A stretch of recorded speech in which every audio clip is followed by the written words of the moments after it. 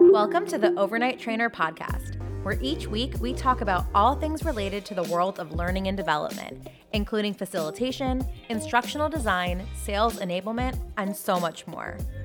I'm your host, Sarah Canistra, and I'm an L&D strategist and career coach. And I'm here to take the guesswork out of becoming an L&D professional and show you how to unlock continued success in your learning and development career. I'm on a mission to quickly develop the next generation of L&D leaders who are looking to create meaningful and engaging learning experiences. So, if you're looking to transition into L&D for the first time, have found yourself accidentally in a training position, or are working up the ranks as an L&D professional already, you've come to the right place.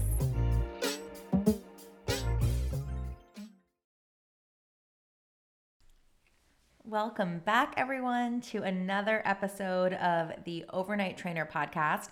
I am so happy that you're choosing to spend some time, not only with me today, but some time doing something for you today by listening to this show. So thank you so much for being here. And before we get on to our most fabulous guest, I want to celebrate the wins that are happening inside of my 8-week group coaching program. So we are on week 3.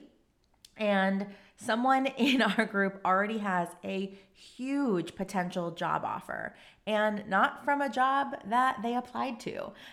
So much happens within our group coaching program. And what I'm the most proud of with this group is how they come together to support one another. So that one person who has this great potential offer wouldn't have had that without the support of someone else in the group. So not only do you get access to me and an entire course about how to land, your dream L&D role, you also have a group of people to support you. And last week we had guest coach, Brooke Gassaway came and joined us to guest coach, and she dubbed us a supportive gang.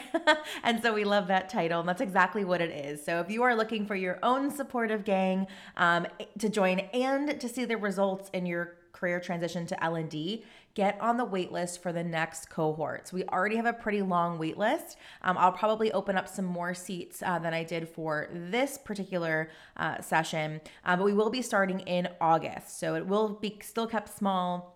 And this cohort needs to be, it works best when it's more of an intimate setting. And so I'll probably open up just a few more seats than I did this round. So if you are interested in getting on the wait list and getting started, we will start pre-registration in July, which is, it's insane that it's already the end of June. So if you're listening to this in real time, so in just a few short weeks, we'll begin pre-registration for it. And I always give my best deals to my VIP clients who are on the email wait list. So if you'd like to be on that, email me at hello@theovernighttrainer.com, and I will get you on that wait list. And in the next few weeks, you'll hear some more information about all of that. All right, now on to today's episode. I talk about this in the episode, but usually when I have a guest on who I've never officially met before, usually I'll schedule some time to chat with them ahead of time just to get to know them and to learn a little bit more about their journey and really think about the direction we want the show to go in. This week's guest, I was just so excited that he said yes to wanting to be on the show that I completely bypassed that, and I just booked a time to record. So everything that you're learning from him today is I learned in real time with you as well. So it's a really, really wonderful conversation that I have. So I am so excited to welcome John Hinchliffe, head of talent at Jampan, to the show today. So John has spent the last 12 years being deeply, deeply immersed in the world of digital learning. So not only does he look over 1,000 freelancers covering all aspects of digital learning implementation at Jampan, he mentors numerous instructional designers around the world and is the founder of the GLDC, which is the Global Learning and Development Community that was founded in May of 2020 to provide a welcoming environment for all individuals in the L&D industry to meet like-minded peers. So John has an incredible love and passion for best practice sharing, and he's here today to do that with us. John, welcome to the Overnight Trainer podcast. How are you? I'm doing really well. Thanks a bunch for having me. Yeah, super excited. I was just telling you before we started recording that usually I like to spend some time with the people who I'm interviewing with ahead of time, but I was just so eager and so excited to have you on that I just booked time to record. So everything that I'm learning about you in real time, the same thing of the listeners as well. So we're going to all be learning from you at the exact same time. I do not have any leg up on them today. Happy days. Awesome. So I want to dive into your experience. So I saw on your LinkedIn, from what I've heard you speaking before, you started out as an English language teacher, Yep. and now you're a head of talent, right? So there's a couple of years in between those two things there. So I would love to hear about your journey and really how you worked your way up from being a English language teacher to where you are today. Yeah, I mean, really, me becoming an English language teacher was quite a bit of a fluke, really. So I'd finished university and I was doing temporary jobs. I was doing really low level minimum wage admin jobs. And my sister, who works as a teacher all over the world, she gave me a text message and said, I've got you a job interview for a company in Japan. It's in London. It's on Tuesday. Be at this address at 12 o'clock. Is this an older sister? This is an older sister. Yeah. As an older sister, I can relate to this. So continue. Yeah. So she was like, be here. And I thought, you know what? For me, always life is for living. So I was like, right, I'm going down. Had this interview. I thought I'd absolutely bombed it. Oh, it was horrific. And then a few weeks later, I got through this massive package through the door saying, congratulations, you move into Yokohama. This is what you need to know. Here's everything you need to know about the role. Living in Japan, you're good to go. And so I moved out there. And just as we were moving out there, there's all these reports coming out that the company is being sued by the government.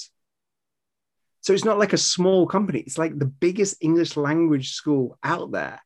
And long story short, we got kicked out of Japan because the guy who ran the company escaped the country because he was being sued. He didn't pay our rent. So we got kicked out of our apartments, had no money, and so had to come back to the UK.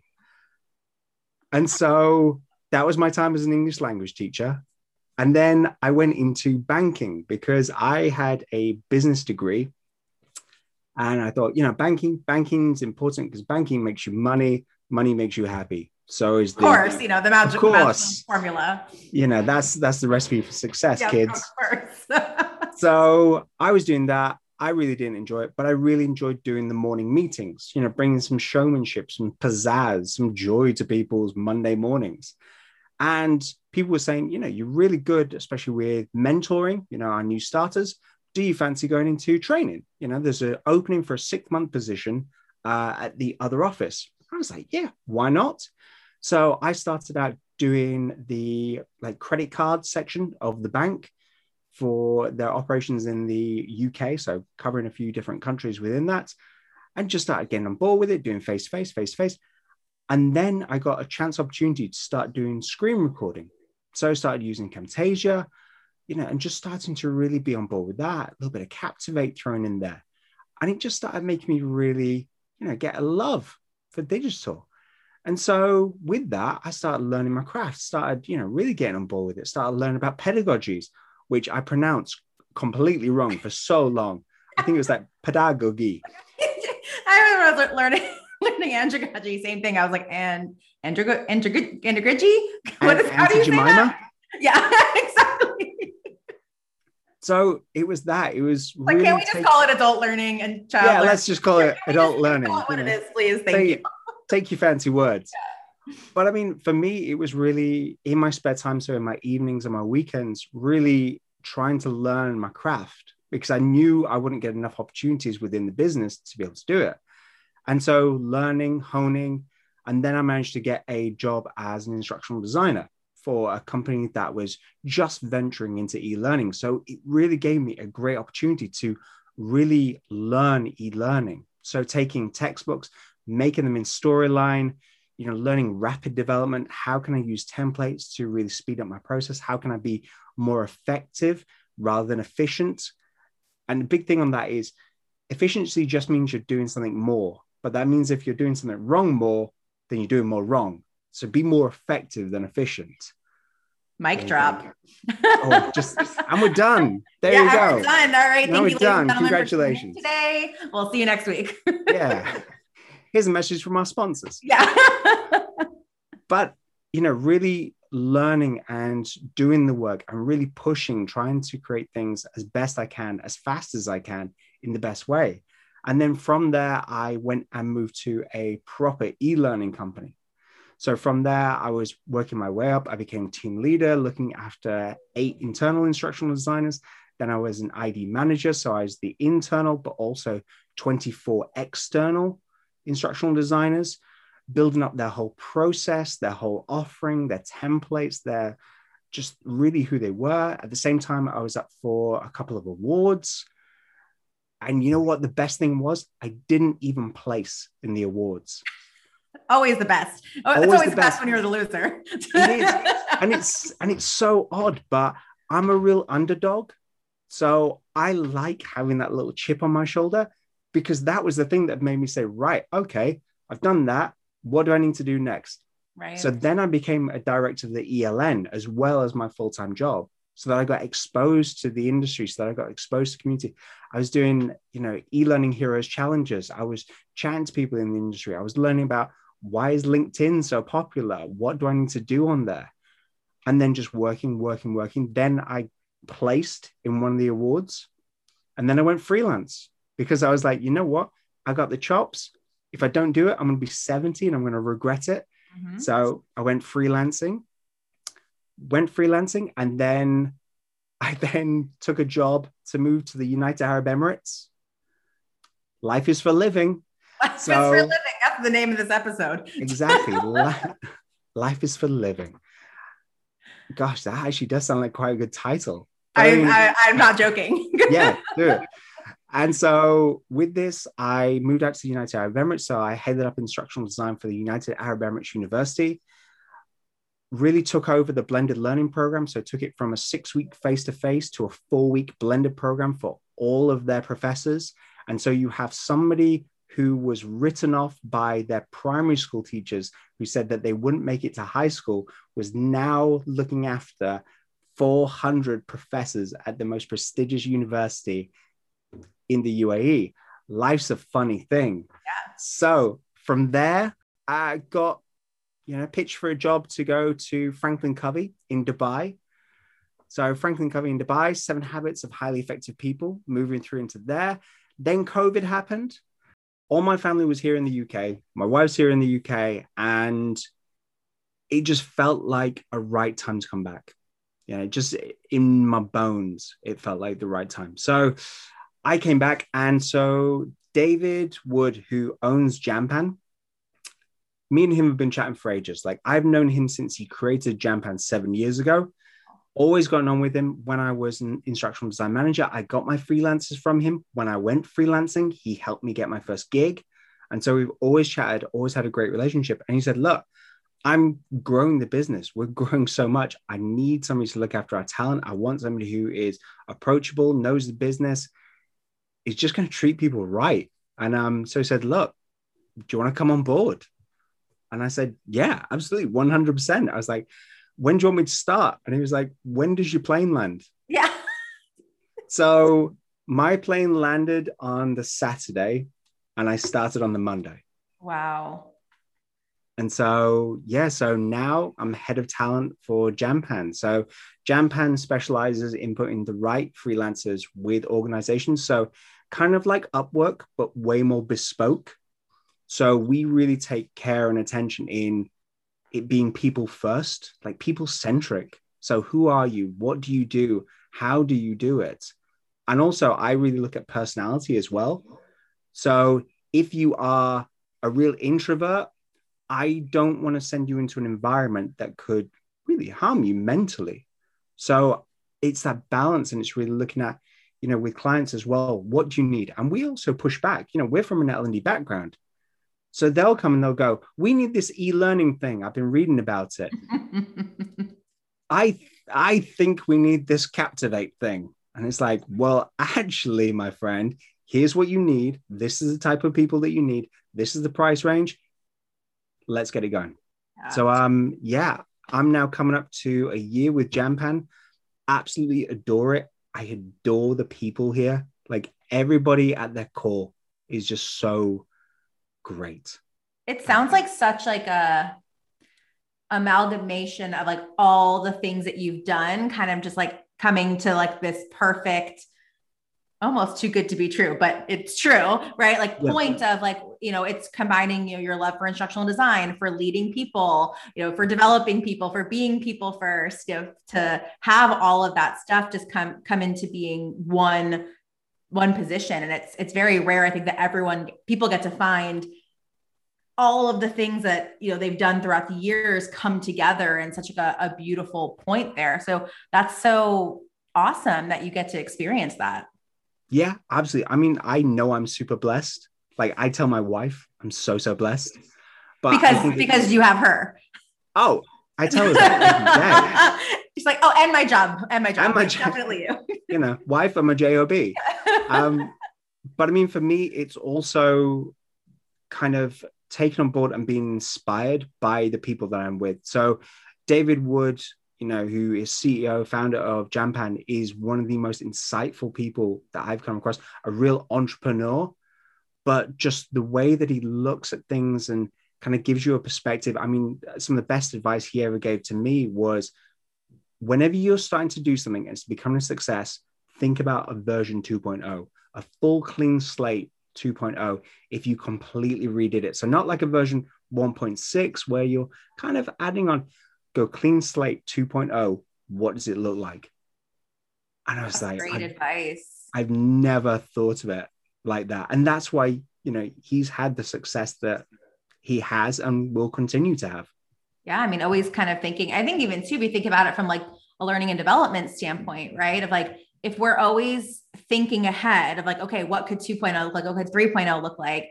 I think it takes the pressure off of us to deliver perfect, because perfect doesn't exist, right? Exactly. But knowing that, all right, I'm going to deliver what's best. It may not be perfect, but it's best with 2.0 in mind. And then with 3.0 in mind. So I love that, because I often think of L&D professionals, no matter where you are in the industry, we're essentially like mini entrepreneurs of these projects and of what we're working on. And, working with stakeholders, you have to work with so many people, and kind of being able to manage the project and be a mini entrepreneur. So what great advice that can trickle down into pretty much anything anyone does, whether you're an entrepreneur or not, but to be able to say, all right, like this is good. I'm putting it out there, letting it roll, and now on to 2.0. I think that's fantastic advice. Yeah. And I think it's that entrepreneur kind of really looking at, especially for learning. I think learning is such a great way to look at it, because when you look at how tricky it is being an L&D professional, the pressure to be 100% correct every time. I mean, apart from a doctor, there's not many professions that, you really got that on you. So then we're also looking at things such as like, and even they make you sign waivers. Well, they make you sign waivers. Maybe L&D waivers. L&D waivers. L&D waivers. This will be approximately 80% successful. It didn't work. Don't sue us. Yeah, exactly. But I mean, when we look at things, such as like marketing, A/B testing, actually being able to test with the business and justify to the organization that the reason that you're doing testing is because you want to find out what's going to work for your people. So rather than going 100%, all eggs in one basket, why can't I have 4 baskets and find out which one's going to be right? And then your return on investment has a better chance. Yeah. Why do you think, I mean, I think it's twofold. Like, why do you think there's 2 parts here? Why do you think L&D professionals have a hard time with that? And then on the flip side, why do you think the business has a hard time with that? I think if we combine them both, if you look at school, it's a one-hit wonder. Yeah. That's it. There is no testing within education. This is the way that it works. Sorry for the podcast. There's air quotes here. Yeah. We can hear it in your voice. We can hear it. Da, da, da. Yeah. But yeah. It's that thing of, when we look at education historically, this is the way it's done. When you have kickback on the way in which education has been done. It's that this is the way it's done.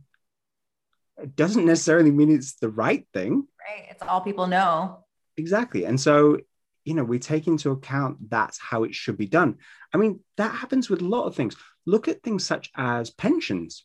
Okay. Yeah. So pensions are usually put into mutual funds. Mutual funds, 96% of mutual funds fail. But the reason that we do them is because that is the norm. That's how they work. However, if you read any books by, let's say, Money Master the Game by Tony Robbins, you put them in an index fund, a Vanguard index fund, which measures the market, which historically will, track upwards. That is far better for your pension. Also, caveat, asterisk, this is no real financial advice. Please don't sue me, but it's that thing of this is the way things have been done. The way that education has been done is this has got to be 100% right, because that's how it's always been done. And that then filters into later on in life because we were all children. Yeah. It's so interesting too, even if you think about higher education, and my listeners hear me talk about this a lot because I have a very specific view on it, but we look at how higher education and universities, how they structure their learning, which is built upon the same foundation as primary school. And then, I talk to so many people who have degrees that I don't want to say are meaningless, but are what they feel is meaningless to them at this moment. I work with a lot of people who are my clients, are all getting into learning and development, have these various degrees, and kind of feel like, wow, I really didn't need to have that. But so it's so interesting. So if we keep modeling ourselves on that, when so many people leave higher education or education in general, not feeling they have the tools and the education they need to succeed, but yet we still follow that model in the corporate world, even though we know when we left college, we did not have all the tools to be successful out in the world. So it's a pattern that has to be broken. How do we break it? Tell us the answers. Tell us the answers. Oh my goodness. That's the $10 million question. Obviously there's going to be people who are going to be listening to this and are very passionate about academia, academia, learning, teaching, high school, all those kinds of things. I think it is that we need to start making incremental changes as to what people are learning and how people are learning. Recognize that we're not all going to be fantastic being in a room full of 30 people, trying to learn at the same pace as everyone, also being distracted. Also at the same time, you have to remember that people forget. That's who we are. We're super fallible. Even if we're going to Ebbinghaus forgetting curve, I know it sometimes gets a bit of a knock because Ebbinghaus did the research on himself. But at the same time, you have to remember that we all forget stuff. Yeah. And so it's I forgot what time we were meeting today. Exactly. It's been on my calendar for weeks. But it's how do we start to adjust those? Is it that we look at the schedules? Is it that we have to look at the whole system, how long things are? Is it that we look at when a holiday is taking place? How do we blend things?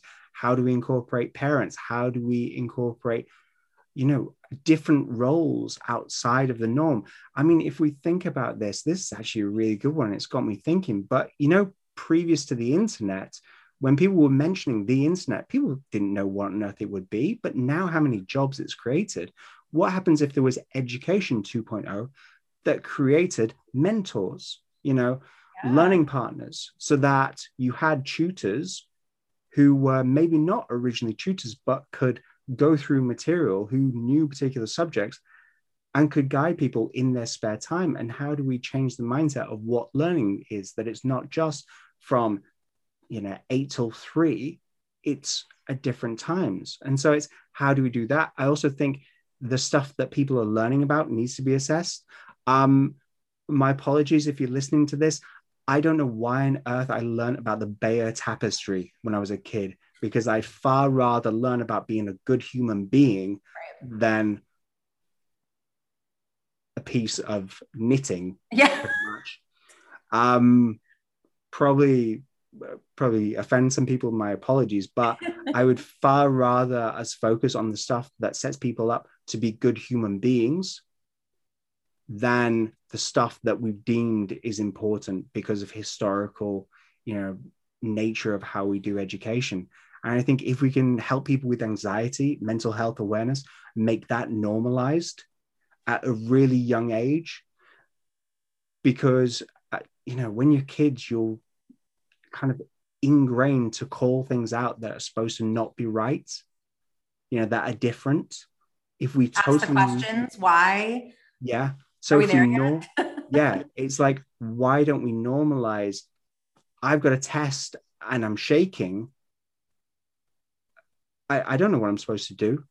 Why aren't we teaching them, patterns? How are we helping them calm down? How are we helping them, get in a position whereby they're ingraining into themselves to repeat the information? And how do we then build that also into the criteria of the learning? Because at the moment, we set education up so that it is for short-term knowledge retention, not for repetition of knowledge. And so, I mean, that's tricky. That's the thing. It's a really tricky thing. But I think if we could go, like we were talking at a version 2.0 and completely change a system, incremental change to make that happen, I think for the long term, because those children become adults, I think that's a really good thing. Yeah, I really love what you talk about too about learning, being beyond 8 to 3, and that's something I think even in the corporate L&D world we struggle with so much of people thinking learning is happening between my learning in order to be good at my job. It happens between 9 to 5, and in one of the companies I consult for, when we're doing learner persona interviews, we always have to preface, and it's sad, but we have to do it, of like, when we're asking them about kind of like where they learn and how they learn all these questions, we always have to preface by saying, we don't equate all learning with training.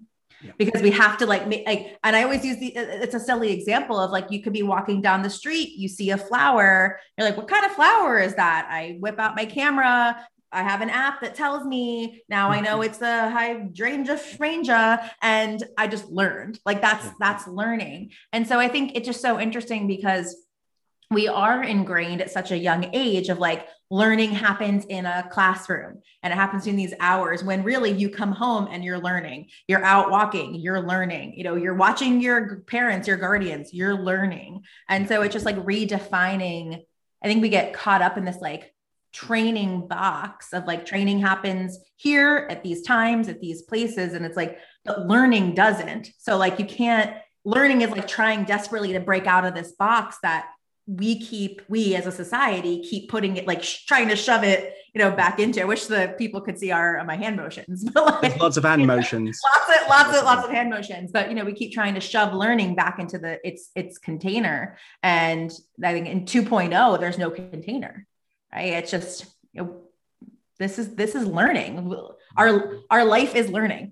Like that is, we live every single day. I mean, even without knowing it, we're picking up information. So I just think, there's so much work to be done. And I wonder what your thoughts are.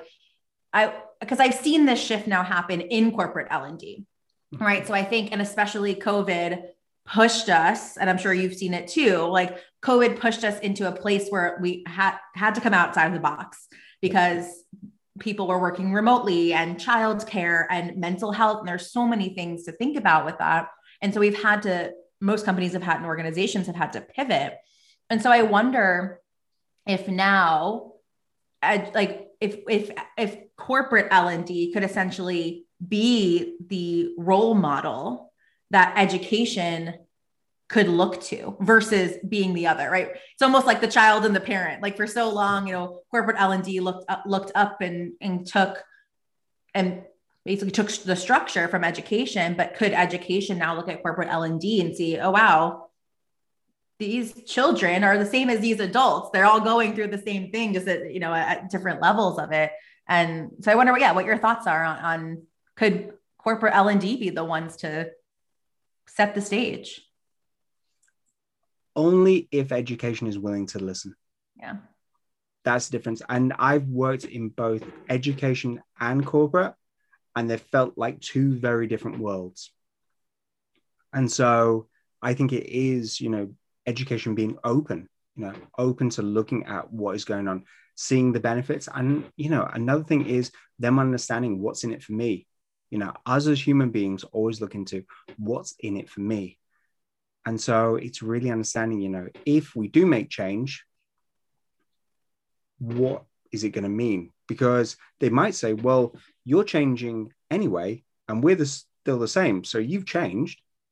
Why do we need to change? Because you're going to do it.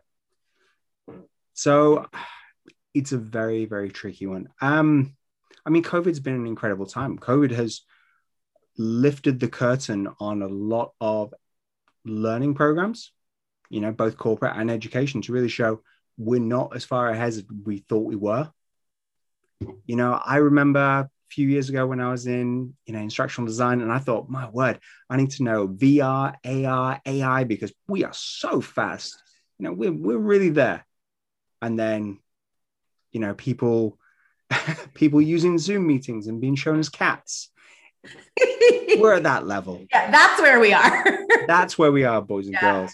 Well, I think it's so interesting you mentioned that too, because a lot of people that I work with, and I know you do a lot of mentorship too, especially on instructional designers, I think feel the pressure to know all those things, AR, VR, AI, and be at the forefront. Yeah. And I often find, I was talking about this with a friend of mine who's an instructional design manager, and it's like, with the rise of so many new tools and rapid authoring tools, and even to your point of lifting the curtain and seeing kind of where we actually are, what would you say to those people who are feeling the pressure to really know those types of technologies? It takes far longer than you think it would. That's the biggest thing. I am 13 years into my career and I don't know them. I think it's focusing on what you want to focus on at the moment. What can you become a specialist at the moment? And also, what is truly in demand right now? I love that. I think that's so key. I think so many people struggle with the I should be doing. And it's that's coming from probably someone who does specialize in that and has made it their life's work to do VR. And, but to an instructional designer who's working within a corporation, that might not be what the organization wants or needs at all, but that there's still that pressure to know it. Also think about this, the vast majority of instructional designers are going to be in organizations. They're either a 1-2 person team. They may be doing the bog standard, sorry, air quote again, ladies and gents, bog standard, boring e-learning. And because we do so much social media, insight whereby we see people with flashy cars, living the good life, VR, AR looks sexy to us. Yeah. And so we're like, I want me a piece of that. I want to get on board with that. I want to do that cool stuff. That's what I need to do. That's what I want to do, because that's what's happening now. But the fact is, it's really hone your craft, turn what you're doing into that 2.0. So if you think about, being inspired by people, be inspired by the right people, be inspired by people like Kath Ellis, honestly, one of the best instructional designers I know. In the world. In the world. Yes. And the kindest human. kindest human who, through showing me a piece of her work, made me cry because it was so I don't doubt it. Amazing. Okay. So she showed me the Fallout at DevLearn. So we were at Demo Fest. She showed me it. And I went on this rambling speech to the people around me because I was saying, this is the level. This is where we're supposed to be playing at. It was a podcast-driven anti-bribery course. Okay. Anti-bribery should be boring. It should be click next, tons of text, maybe some pictures in there, maybe video if you're getting jazzy. But she took it to another level. So instead of thinking VR, AR, AI at this moment in time, go 2.0 and think, how do I make this incredible? How might I do storytelling? How can I really learn my authoring tools so that I can bring this to life? That's where I really think. I think I know so many people listening to this are going to feel like they're going to take a deep breath and breathe out and feel like for the first time in a long time, they're able to breathe out, because a lot of my clients that I work with, especially people who are looking to get into instructional design, feel this immense amount of pressure.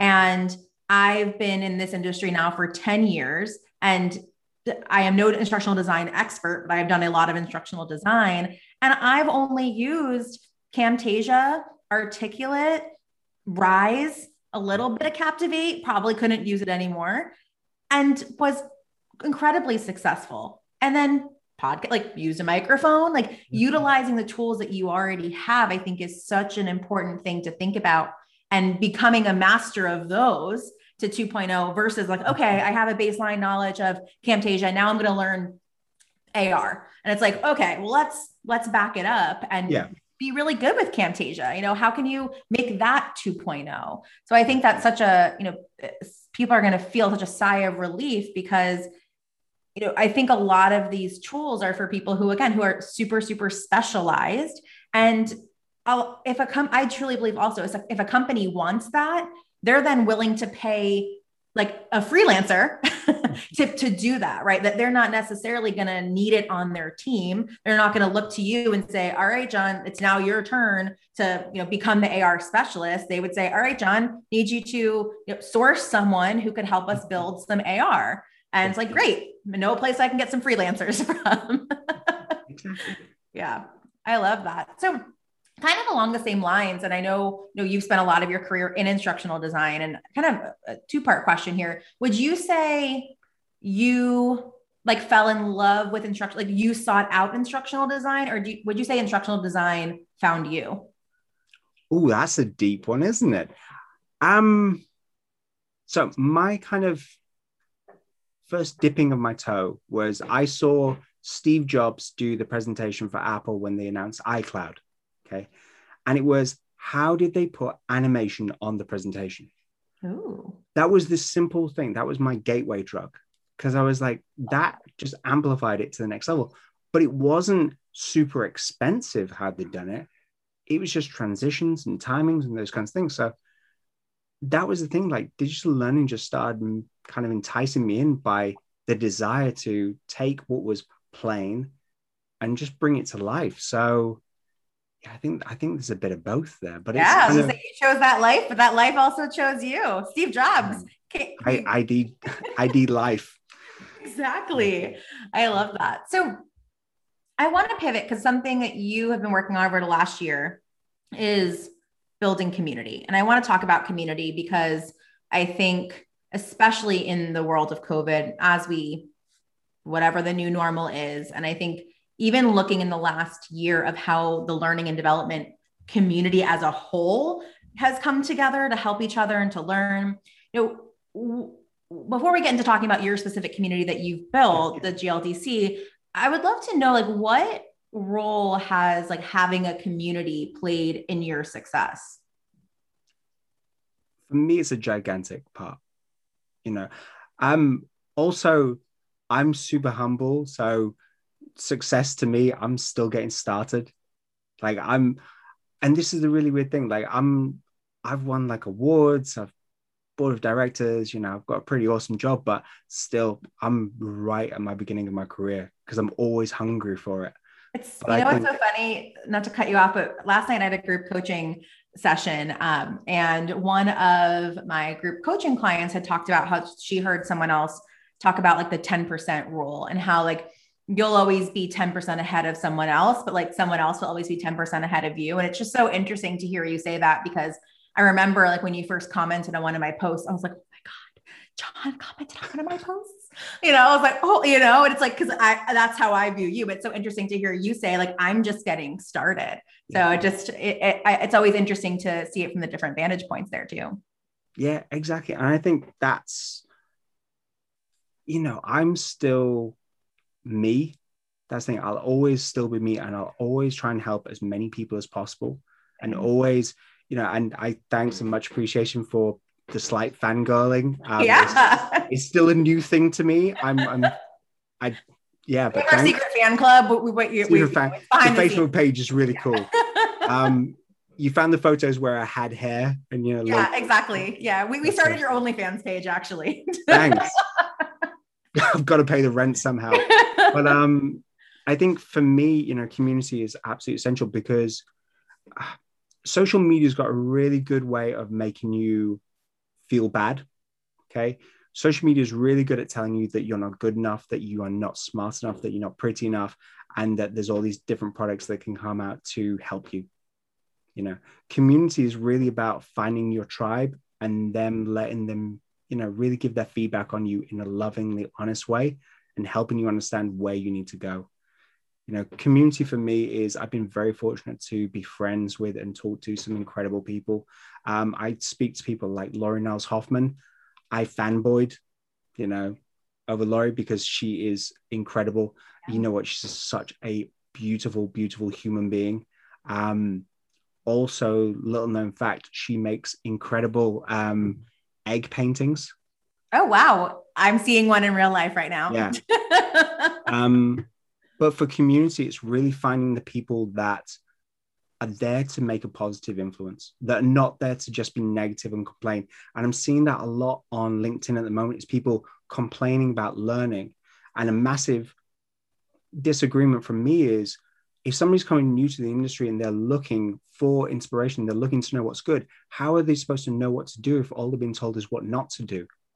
Like, how could you learn to drive a car if just somebody told you, don't press the accelerators too hard, don't do this, don't do that, don't tell me what to do, tell me what's good.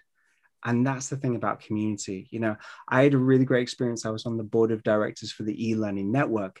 And so I took care of events for them. I did some mentoring with them and really getting to know people and just see what people are doing, be inspired. I think that's the biggest thing for me. And that's made a massive difference to kind of my career trajectory.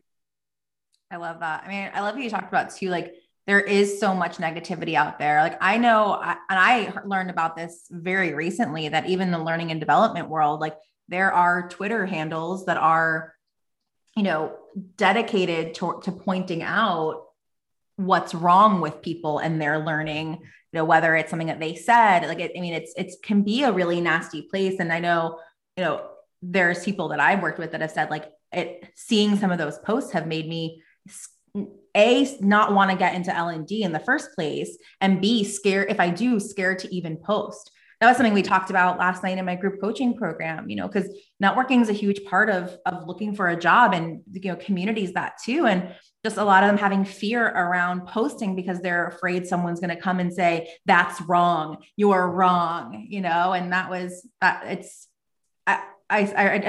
wrote a post on this more about like, we would never, if someone was sitting in as L&D professionals, if someone was sitting in a classroom with us, we were facilitating like olden days, and someone said something wrong, air quotes, we would never say, oh, you're wrong, you're so wrong in front of everyone else, right? We'd say, wow, that's an interesting perspective. Like, tell me more about that. Or, there's been some studies that have shown X, Y, and Z, here's some more information on that. We would never, ever publicly as L&D professionals, I hope not, publicly shame someone in person. Why are we doing that in this space, especially to people who are new and they're learning? It's our job as people who've been in this industry for decade plus to be able to help educate, not to bring people down. So, I love how you mentioned that, because community creates that safe place where you can feel that you can ask the silly question or the dumb question. There are no dumb questions, it's only growth from there, but it creates that safe place. And you've done that. And so let's talk about the GLDC. So why did you start it? Kind of like, where did it start? Who's it for? Where is it now? Like, it's grown probably, I'm assuming, beyond your wildest imagination. Yeah. So it started actually in the United Arab Emirates. So when I moved out to the United Arab Emirates, I had come off the back of being with the e-learning network and doing their social events. And so I went out to the UAE and I was chatting to people and I was like, right, where are the socials? Where are the communities? And said, well, there aren't any. I mean, there are some, but you have to pay for it. And so to me, it just felt dirty. Yeah. Why would you pay to meet your compadres? So I'm very much a doer. So I was like, right, I'm just going to host it then. So I lived in the desert. I was an hour and a half away from Dubai. So what I did was I put out on LinkedIn, I said, look, if you would like to meet like-minded L&D people, I'm going to be at this bar at this time. Come meet me there. Drove for an hour and a half, paid to stay over at a hotel, and bless it, 6 people turned up. They took a Okay. chance because a lot of people were worried that I was going to be a snake oil salesman. Kind of like, oh, come to this free Yeah. shindig, and by the way, you can, get on board with my academy or something like Yeah. that. And so these 6 people came. It was the most humid day I have ever experienced. It was like 90% humidity. It Ooh. was incredibly, it was not great. But I gave so much value to people. I have a course on Udemy. I gave it to them for free. I just gave them value. What am I seeing? What am I hearing? What do I know? What am I seeing in the UK? What can they apply? And then from there, they went out and they were like, yeah, he's not a snake oil salesman. Just gave us tons of stuff. So then the next one, there was like 19 people. And then it grew and it grew and it grew. And then COVID happened. And so I thought, well, why am I just going to do a Zoom that's just going to be people in the UAE? So opened it up on my LinkedIn. I'm really fortunate that, I've got quite a cool following on LinkedIn. And so tons of people came to the first one. And really for me, the whole thing was, how can I provide just a safe, fun environment? Safe and fun. That's it. No sales, no selling, just safe and fun. Be who you are. Okay. If you are, you like wearing Star Wars outfits, cool. We got you. You've got Harry Potter memorabilia in the background, we've got you. And so for this, Did you do a Zumba class? There has been a Zumba class, and so really it was about just providing that space. And, we have been going just over a year now. We've had over 1,000 people attend from all over the world. The only place I haven't had people attend from is Antarctica because we can't get penguins. Yet. If I can get a penguin to use Zoom, I am A-okay.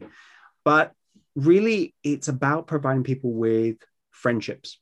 People have made friendships. They have gotten jobs. But the biggest thing is it's been helped people's mental health. The amount of emails I've got from people who say, hi, John, we haven't spoken before, but I'm a single mom. I've been, with my kid. I've not been able to see my workmates in 2 months. And this is the thing that keeps me going. Every Friday, I look forward to this. And I just want you to know. And it's multiple emails along those lines of, I haven't been able to see my family. I've just broken up with my partner and I was really alone, but every Friday, I know I'm going to see my friends. And these are people that are living it in completely different time zones to them, but they've made those friendships. And now, the greatest thing is, even in Toronto, there's a massive bunch in Toronto, and they actually have drinks together. You got to go to Toronto now. You got to go meet the group. There you go. I'm the Drake of L&D over there. Yeah. It's really beautiful how it's come together. But I mean, I'm obviously the bloke at the front. I'm the face of it, but it's really the community. The community has made it what it is. And yeah, we've had stand-up comedy nights. We've had Harry Potter quizzes. Tonight we had a Star Wars quiz. People came in their Star Wars outfits. We've had Zumba classes. But most of all, we've just helped a hell of a lot of people. And that's the big thing. Did you ever expect any of this? No. Any of that to come from it? No. I was just being a nice bloke who wanted to bring people together and maybe bring them a laugh on a Friday. You were looking for your own community, and look what you've done for everyone else. Exactly. That's amazing. So with that, and I'm gonna push this episode up in the queue because there's an event coming up that I want everyone who listens to know about. So you have an event coming up in conjunction with L&D Cares. Yep. And I would love for you to tell us more about that. So this will go live on Tuesday, the 22nd, I think it's Tuesday. So just before. So purposely moving this up. So sorry to my other guest who thinks that they're going to be on Tuesday, but tell us more about that event and who it's for, how did it come alive, and where can people find out more information about it? Yeah. So I've had the pleasure of speaking at conferences. it's something that I'm really privileged to do. But I talk to so many people who have never had that experience, find it really difficult putting together a proposal, and have been turned down heaps. And so I wanted to give people the opportunity. So rather than do a conference about becoming a first time speaker, I've put on a conference for first time speakers. So all the speakers are first time speakers. So give them their shot. I keynoted at L&D Care's Growth Summit a few months ago. I had the pleasure of meeting Elizabeth Lemke. She is such an incredible superstar. And I just said, look, L&D Cares has very similar vibe to GLDC. Can we collab? Which is unheard of, really, in L&D. Organizations collabing, why would you do that? It doesn't make sense. Also, why would you do an event for free without sponsors with all the speakers that are first-time speakers? It makes zero sense, but it's the right thing to do. And so when you're listening to this on Friday, the 25th and Saturday, the 26th, yeah, that's another thing doesn't make sense. Why do it on a Friday and a Saturday? Because then people can at least attend one day. Right. So, yeah, all the speakers are first-time speakers. We've had them being provided with mentors as well. So much love to our mentors who have gotten on board. I mean, we've had crazy superstars like Cassie Labori being a mentor, and we have this incredible team in the background making it happen.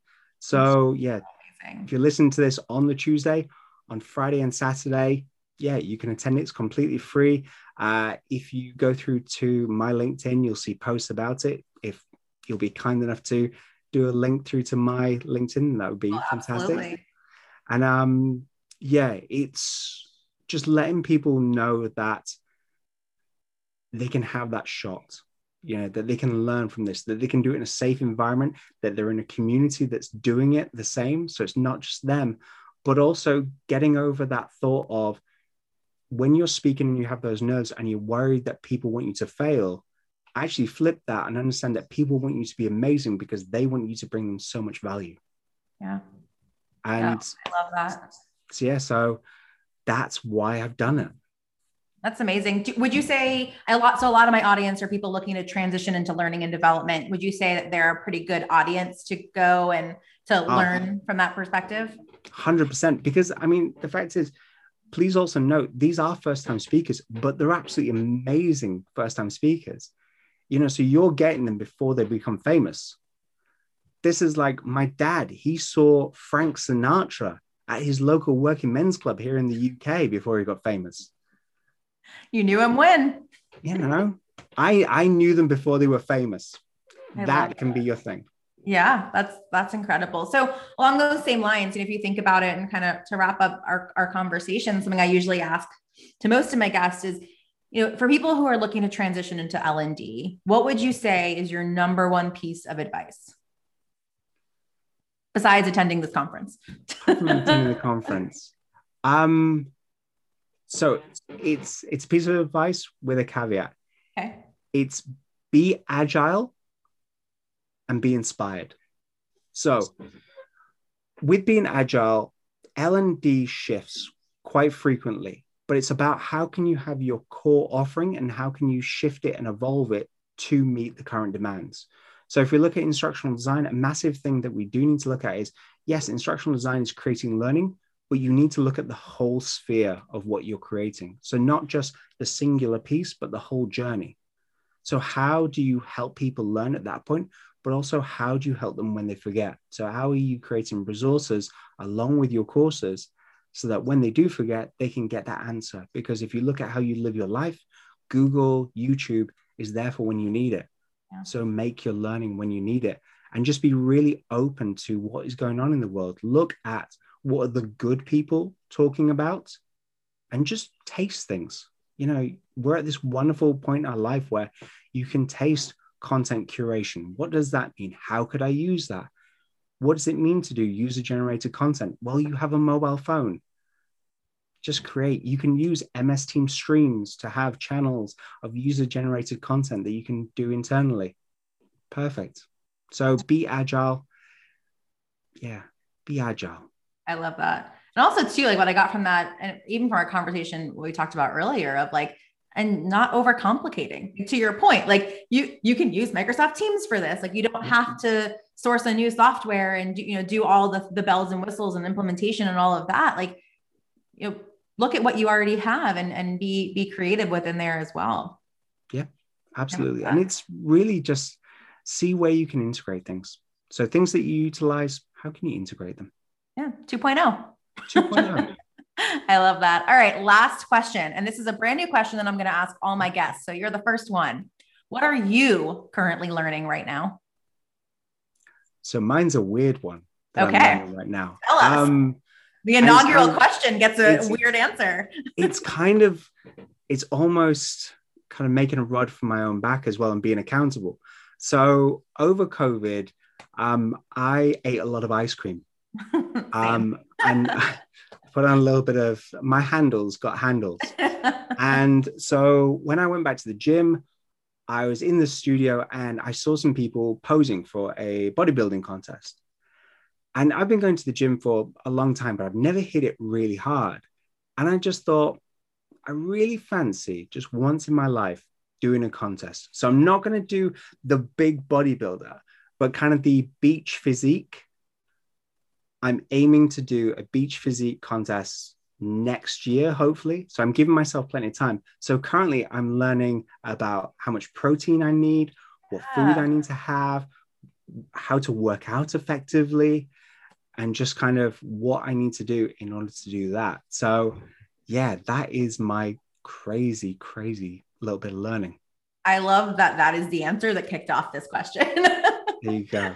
I love it. And it's, I think that goes to show too, that like, look, learning happens all the time. Like exactly. I want to, cut in the gym. I have to learn how to do it. It's not, you're not taking a training class on it, right? You are learning how to do it. So I think that's a great way to wrap up everything that we have talked about today, which has been such an incredible conversation.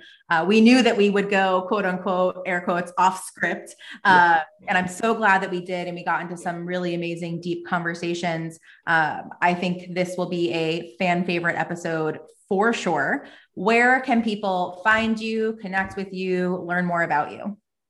If people want to come see what I'm doing, so you can check me out on LinkedIn. Pretty much I live there. Also check me out at Jampan, so jam-pan.com. We do a whole heap of good, and also we're doing a lot of free resources to try and help people who are either just in the industry learning about learning, and also are amazing freelancers. So those are the two places where people usually find me.